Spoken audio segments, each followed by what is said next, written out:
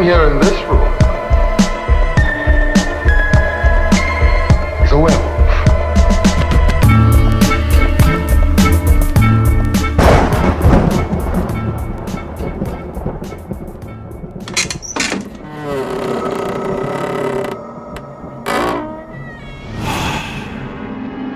This is the story of Dracula, a creature who destroys all whom he touches.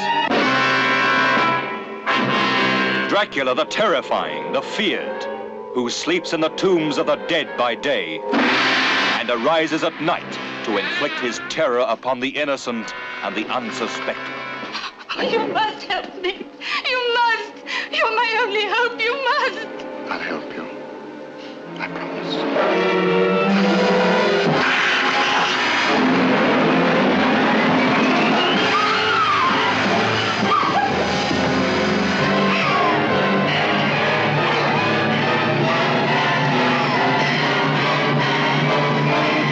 Please try and understand. This is not Lucy, the sister you loved. It's only a shell, possessed and corrupted by the evil of Dracula. How do you destroy a fiend who has so far proven himself indestructible? Those who come to end his reign of terror stay to become his victims. Castle Dracula is somewhere here in Klausenberg.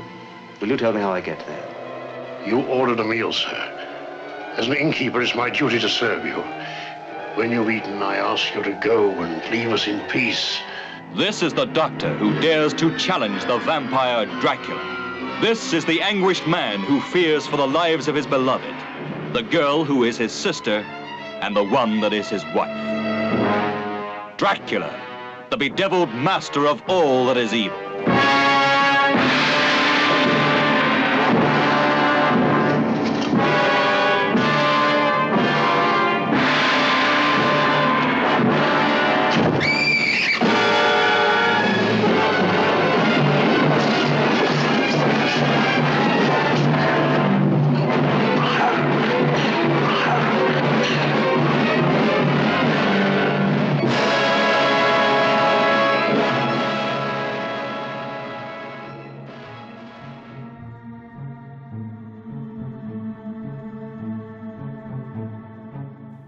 Hello and welcome back to another episode of the Mystery Vault podcast. I'm your host RJ McCready, and for this episode I'm going to be taking a look at the myth and legend of the vampire. That's right guys, so when I think of the vampire I think of Christopher Lee in Hammer House of Horror, because that's the generation that I was brought up with. So that's the first image that I have in my head. So it's kind of popularised by Hammer Horror or Hollywood movies, books, and all through my life, you know, when you say vampire, I know what you're talking about, and throughout the world it turns out that most people do as well, because I've had a look into this subject, and vampires in terms of myths and legends is generally that thing that most people can associate with, and looking at it, you've got myths and legends, like I say, all around the world. Internationally, you've got China, they had the Shang Li. Australia, they had the Yarin Yahoo. India, the Azro Pa. Brazil, the Jerry Char Char. I'm not making these names up, people. Europe, you had the Strix, the Stringay, the Revenant, the Vampire, the Dracul. And most of these stories as well, they do predate the Bible. They go right back to the year dot. Even the story of Adam and Eve. There's a story of Lilith, who was Adam's first husband, and she got banished from the Garden of Eden. It's actually an incredible story. I won't go too much into detail with that, but she basically turned up as a demon throughout folklore, and she was taking like children during the night times and stuff like that. And then when I mentioned like folklore and stories, and these stories going right back to, like, say, the year dot, the Sumerians, the Mesopotamians, the Greeks, they all believed in some creature that would turn up and like take the source of energy from your body, like blood, and have immortality, and that has continued right up until today. So there are ways of telling these stories. Like I say, you've got the folklore stories, old tales, books, and now today you've got, like I say, you've got Hollywood, interpretations in movies. And I do love that. I mean, I'm a film fan myself, as I mentioned in my other podcast, Bite Size Cinema, where I talk about films. But my first interpretation of it is, as I mentioned in the start of this show, was, the Christopher Lee vampire. He's got fangs, he's got cloak, and then he has his rival, which is Van Helsing. So again, in these stories, you have the fight between good and evil. But even though these vampires are creatures of the night, and the more I've looked into this subject, and it's something I've probably looked at, throughout like movie history, and that is that vampires are like a sort of temptations of humans, because when you look at them, they have immortality. And I think one of my favourite movies, because I think films is a good way to explain this as well. Let's just take the film The Lost Boys, which is one of my favourite films, and it says on the poster, it says, sleep all day, party all night, it's fun to be a vampire. And the vampires in that film are kind of cool. They're the cool kids at school. They ride motorbikes. They've got their sort of cool cave. They go out at night. They spend most of the time at the fun fair. They're doing all sorts of cool stuff. And they almost, and I've said this before, they come across as sort of kind of like anti-heroes. But there's a part in the movie where they say to the main protagonist, you can do all this cool stuff, but you have to feed. And this is the flaw of the vampire. You have to kill somebody or, suck someone's blood in order to keep this going on. And then that's kind of like the thing that makes them terrifying, is that they will come to you at night time and try and feed on your energy. But this is also an interesting point, as that is my interpretation of a vampire in modern times, because that is how it's been portrayed to me. And that hasn't always been the case in old folklore, because in going right back to the Sumerian times and the Greek times, and even the times of medieval, particularly in Europe, they weren't always seen like that. They were creatures that were going to come out and basically kill you, and people were terrified of this. It wasn't until, and this is probably worth mentioning now, as we all know, Bram Stoker's Dracula, one of the most famous novels in the world. It hasn't been out of print all the time that it's been published. And let's talk about that now. So Dracula, the novel, came out in 1897. It was written by the Irish novelist Bram Stoker, and he really did just base, this was like the building block of the modern day vampire. And he actually spent 7 years researching European folklore and the stories of vampires. And he was talking about a particular vampire, or a creature from Europe, in the 17th century, called the Strigoi. I think that's how you pronounce it, guys. But the Strigoi was a troubled spirit that would rise from the grave. So it's pretty much a zombie. But in order for it to survive after coming out from the grave, it needed to feed on blood.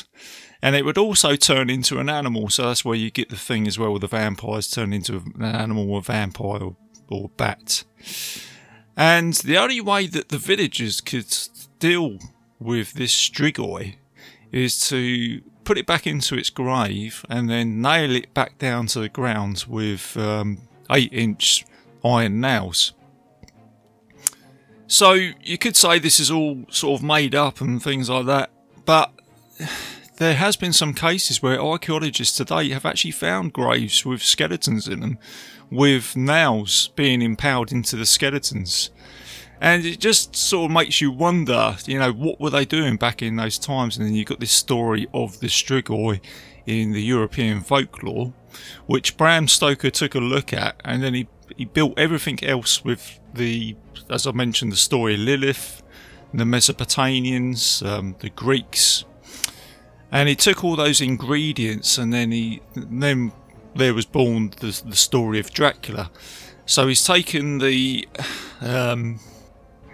folklore tales, and then he's put in another ingredient, which is, as we all know, with vampires is the story of the Romanian ruler Vlad the Impaler, who they called the Dracoi, and the Dracoi means devil or the dragon.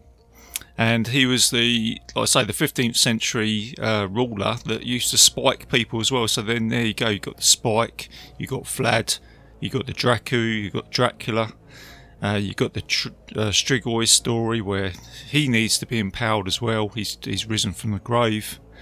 So you've got all these ingredients, and then Bram Stoker's put it into the book.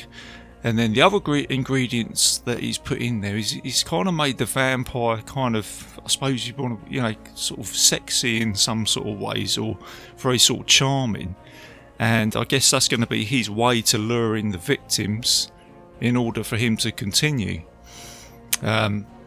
So it's the book's kind of got that charm, it's got that intrigue. Like I say, it's never been out of print.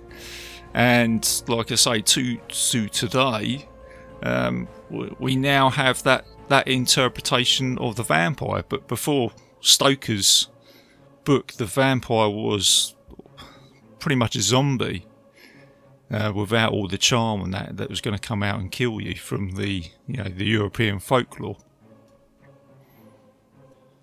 And the other thing to mention here when I'm talking about books is that I didn't realise this. There was actually a book that came out before Stoker's Dracula called Vampire, and that came out in the early 19th century, around about 1820, and it was John Polidori. So he actually brought out a book, a story of the vampire. So again, Stoker took that as well, and then just, like I say, flowered it up a little bit. And then, of course, you had the Anne Rice books that came out in the 70s, The Interview with the Vampire. Not to forget about that one as well. So you've got these interpretations of vampires. But what I'm going to move on to now is some information that I got from my good friend Nick Isaacs. Little shout out to him. He's like the sort of vampire hunter from the movies, it's you can imagine him in a tweeded jacket, and I'll go to him, Nick, I've got a vampire problem, can you help me? And he'll just pull out all these old dusty books and things like that and try and help me out. So just try and get that image in your head with my friend Nick. So a little shout out to there. But he's come up with some interesting stuff. He's helped me out with my research here, and something which is important to trying to get your head around the vampires, and it's actually putting vampires into like a type of system. So you've got 4 different types of vampires. The first one is the immortal vampire, so that is interpreted as the Dracula character.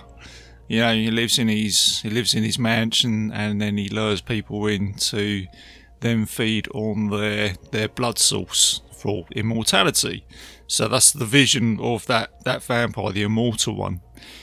You've then got the mortal vampire, which is like the cannibals, in a way to describe it. So you've got people, let's just use Dr. Hannibal Lecter from like Silence of the Lambs. So he's going to eat human flesh, but he will still die. He won't live forever. So that's the mortal vampire. But he's still taking in like blood from the vampire interpretation. But that is doing nothing for him to create immortality. So this is the example of that. But it can still be seen as a vampire in that sense.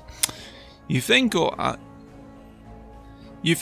the intentional psychic vampire, which is I find this very interesting, and it's basically someone who will drain your energy, and it's probably the one that I always chuck this in the episode. I always say, is there a plausible thing with these stories? Is there something real about it? I believe there is with this one here, the intentional psychic vampire, which is the one where you ever come across someone, you spend a bit of time with them, and you come away and you think, I feel absolutely emotionally drained today. That person has drained all my energy. And I guarantee there's some of you listening to this episode going, yeah, I get that. There you go. Next time you spend time with that person, think about it. There might be a vampire. There you go. Then on the flip side to that, you have the unintentional vampire who actually makes you feel good, and they're actually giving you energy. So again, it's that thing of you spend a bit of time with someone, you think, God, that person makes me feel really good. I feel really energised, and it's almost like that sort of, you know, it can even be that old, you know, we all say it, oh, God, I met someone today and I feel like I've known them for years and I get on really well with them. So do you know what I mean? And those two last cases is what kind of makes the vampire thing, it puts it into a plausible realm, so shall we say. So there you go, there's the 4 types of vampires. So really, the only one that is really, I mean, you know, in the strange world, you know, we do have cannibals. You know, we do have those cases of people wanting to eat each other. So the only one that really is, you know, taken from sort of myths, legends, and fiction and all that sort of stuff is the immortal Dracula. But again, I always say, you know, who knows? Could there be a Dracula out there? I don't know. Let's blame the aliens. I haven't spoken about the aliens yet. They always have something to do with this. They say vampire aliens. Yeah, that'd probably be a good movie. I'm sure someone's already turned that into a film. So yeah, so you've got those 4 different types, which is great. So, but also the other thing that Nick has mentioned to me as well, he's told me this fantastic story. One of his holidays, or a place that he likes to go to, is Santorini in Greece. Now, Santorini is a possible location for the city of Atlantis, which I'll get into in a second. But this island is apparently infested with vampires, and there is old folklore stories that people believe that there are vampires on this island, the real bloodsuckers. And again, these stories go back to around about the same time as the Strigoi in Europe, 17th century. Sailors used to come to the island and they used to fear going there because they thought that they were going to get attacked by these vampires, which we now call today. Now, there is a little bit of plausibility in this, is in that Santorini used to be a volcano and it erupted all those years ago. It's even caused like a sort of round shape on the island in its geographic nature, but with the molten ash, it's actually turned the soil into like a type of antiseptic. So when you bury a body in the island, it doesn't actually decompose properly. So people were burying these bodies, and then it's turned out that the bodies weren't decomposing properly. So whether that was added something to the myth, possibly that's like a plausible explanation for it. But there was these old folklore tales from Santorini. There's a whole load on it. Go check it out. Now, I mentioned Atlantis as well. I caught this online as well for a bit of research. And I'm going to throw it in because Atlantis, I haven't mentioned it yet on the show. It's something I probably will talk about as an episode. But what they're saying, someone was saying that Atlantis got infested by vampires, the old ancient civilization, and the reason why Atlantis disappeared, or as some people say, it self-destructed and went to the bottom of the ocean, is that because you had the running water, it's the only way that you get rid of a vampire. Is that Atlantis kind of like took one for the team. It self-destructed because it was overridden by vampires and it went to the bottom of the ocean. And this person's theory was that it was, to this day, it was holding back the vampires from the rest of the world. So there you go. I like that. It's a little bit Hollywood, but I thought I'd throw that one in because I haven't spoken about Atlantis yet. And earlier I mentioned that this story predated the Bible. So talking about the Bible, there's another story that I like. You basically got the story of Jesus and the cross, because again, in the Hollywood stories, that to stop a vampire you need to use a cross. There's some silver, there's a stake to the heart. And when you think about it, you think about the story of Christ in the Bible. You've got Judas who betrayed Jesus, and some people say that it's actually Judas who turned into the vampire. I think they got betrayed in the 90s version of Bram Stoker's Dracula, saying that's where Vlad came from. And when you think about it, it ties all the ways that you can repel a vampire. So you've got the cross. So it's like God's way of banishing Judas, saying that I'm going to give you immortality. But every time you see a cross, that's going to remind you of this event. It's the silver that he was paid to betray him. Obviously the sunlight, so that's the next day of the sun rising. And the stake to the heart, I think it was one of the Roman soldiers who staked Jesus, to put him out of his misery. So you've got all those things that kind of tie it up, which I find interesting, in this story. So that kind of ties it all in. And then going back to some archaeological evidence, archaeologists have found graves going right back to 4,500 BC. Graves particularly found in Cyprus of bodies pinned down by milestones. And more recently, in the 1990s, they found a 19th century coffin with a body staked to the ground with several 8-inch long iron spikes, as I mentioned earlier. So there is some weird stuff out there when you think about it. And the other thing is, the other thing to think about when you think of vampires and modern times is actually what's around you as well. In terms of, you've got like mosquitoes and leeches and ticks. So actually in the world around us, there are things out there that do, every year, or you go on holiday, you get mosquitoes, they turn up, they land on you, and effectively they are sucking the blood out of your body. So they're like little vampires themselves. And leeches that suck the blood out of you, ticks, on our pets, they suck the blood out of you. So the plausibility of a vampire is out in the world around us when you look at it. Now going back to Hollywood and cinema, I need to mention this one because the first German silent movie called Nosferatu. So when I'm talking about modern times, when we think about vampires, this 1922 silent movie comes to mind. Nosferatu, very menacing. He's that typical modern day vampire with the fangs, and he's got long fingernails, and he creeps around and he visits you at night. And he was called Count Orlok in the movie. And it was an unofficial adaptation of Stoker's Dracula, but I think this was the building block for the movies that we've got today.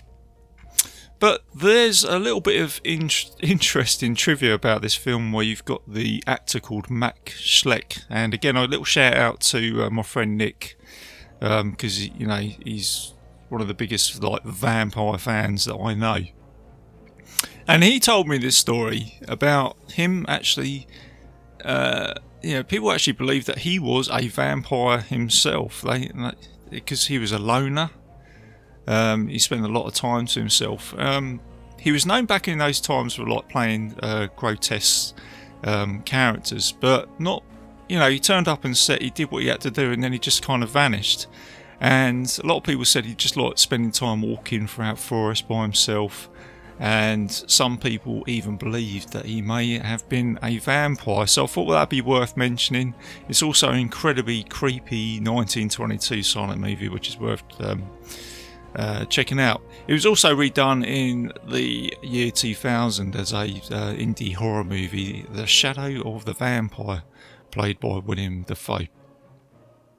So there you go, guys. That is vampires. They've been around an awful long time, the same time as we have on the planet, in mythology and folklore, and I believe they will continue alongside us until we last out on the planet as well.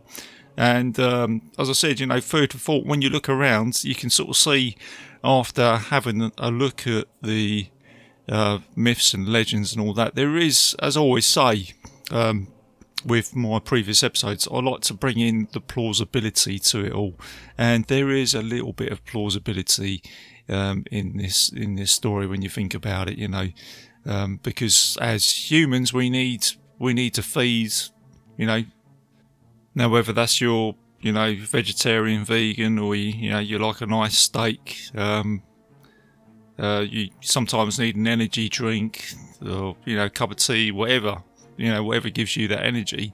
That basically brings it into the basic platform, say, of a vampire, which kind of makes sense to me then. But then I suppose the vampire is the opposite of a human being, whereas we generally, as humans, go to bed at night, we sleep throughout the night, and as soon as the sun rises, we get up. The vampire is kind of like, he has to go to bed during the day when we get up, into his coffin, and he thrives on the darkness and all that sort of stuff. And he is that sort of monster in the shadows, which we will always fear. And like I say, that's why I've mentioned the folklore throughout the years. We're always going to think about those legends, and I suppose it is kind of like the sort of the yin yang, the positive, negative, and all that sort of stuff. So in modern times, I guess we're always going to have that curiosity of the vampire. And then obviously and this is quite an interesting topic when you think about it, you had folklore tales back in like the ancient times, medieval times, campfire tales. And then, like I say, in the Bram Stoker times, people were reading books, and it was firing up their imagination. To now, we have movies, and some incredibly good ones as well. Some really good. I'm a horror fan myself. I think there's some great vampire films out there. As I mentioned, The Lost Boys, Fright Night, and then you got films like Blade, where you've kind of got a vampire type anti-hero. So yeah, they are generally is an interesting topic, and generally when you're out and about, even if you're on holiday or whatever, and you're reading a book by the pool, and someone from another country might say, oh yeah, vampires, I know about those. So on the whole, it is an interesting topic, really good one. Very fascinated by it. I'm going to be coming back to something like this again, but we're probably talking about werewolves some point in the show, which is another part of that family, I think, because I think there is a sort of werewolf connection there as well, especially with the silver bullets and the moon and all that sort of stuff, so similar type of thing. So there you go, guys. We're going to wrap it up on that. Hope you enjoyed the episode. Hope that kind of makes sense to you with the legends and the myths, and also shout out to my friend Nick. So thanks for helping me with the research and the information there. So there you go, guys. Bit of admin for the show. I am a proud member of the Legion Podcast Network, so please go and check out all the other shows on there, including my other show, Bite Size Cinema Podcast, where I do movie reviews. You can find Mystery Vault Podcast on iTunes, Spotify, YouTube, and several other players on the internet. If you put in the Mystery Vault Podcast onto Google. Also, check out my Facebook page, that's where I'm most active. And if you want to leave a review or something like that on iTunes, it'd be much appreciated. It kind of just bumps me up the ladder a little bit on there. And what am I doing next? I'll be doing the fairies next. There was that, I can't remember, I should remember this. It was the one with the little girl at the bottom of the garden with the photograph. It's an episode that my good buddy Dan Bone has requested, and I'll tell you now, apparently it's a hoax, this photograph, but what I'm going to be talking about in this episode is, fairies generally themselves, the fae in folklore, and also hoaxes. When people say it's hoax, is it really a hoax or is it a cover-up? And there you go, it's food for thought. So I'll be taking a look at that episode, so look out for that. So there you go, guys, and remember, be armed with your cross and your garlic and all that sort of stuff and your holy water, and look out for those vampires. So I'll see you soon. Keep it spooky, keep it safe. I think this is a ghost story. I think this is a ghost story. Ghost story. Because one of you, sitting here in this room, is a werewolf.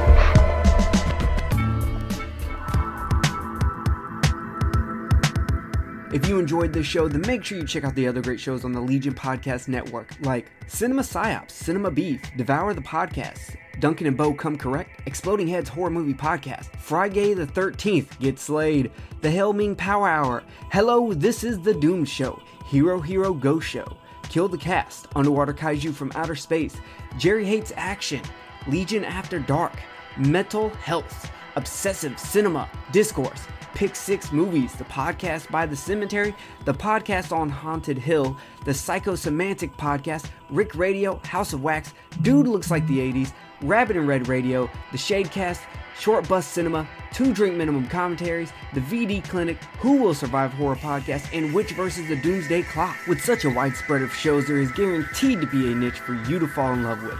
Horror, politics, movies, books, sex, music, commentaries, health, video games, kaiju, action, news, comedy, and opinions that would most likely get you killed in some parts of the world. We are proud to bring you some of the best podcasting in the world. Check us out at www.legionpodcast.com, iTunes, Spotify, Stitcher, YouTube, and any other dark corner of the internet where podcasts can be found.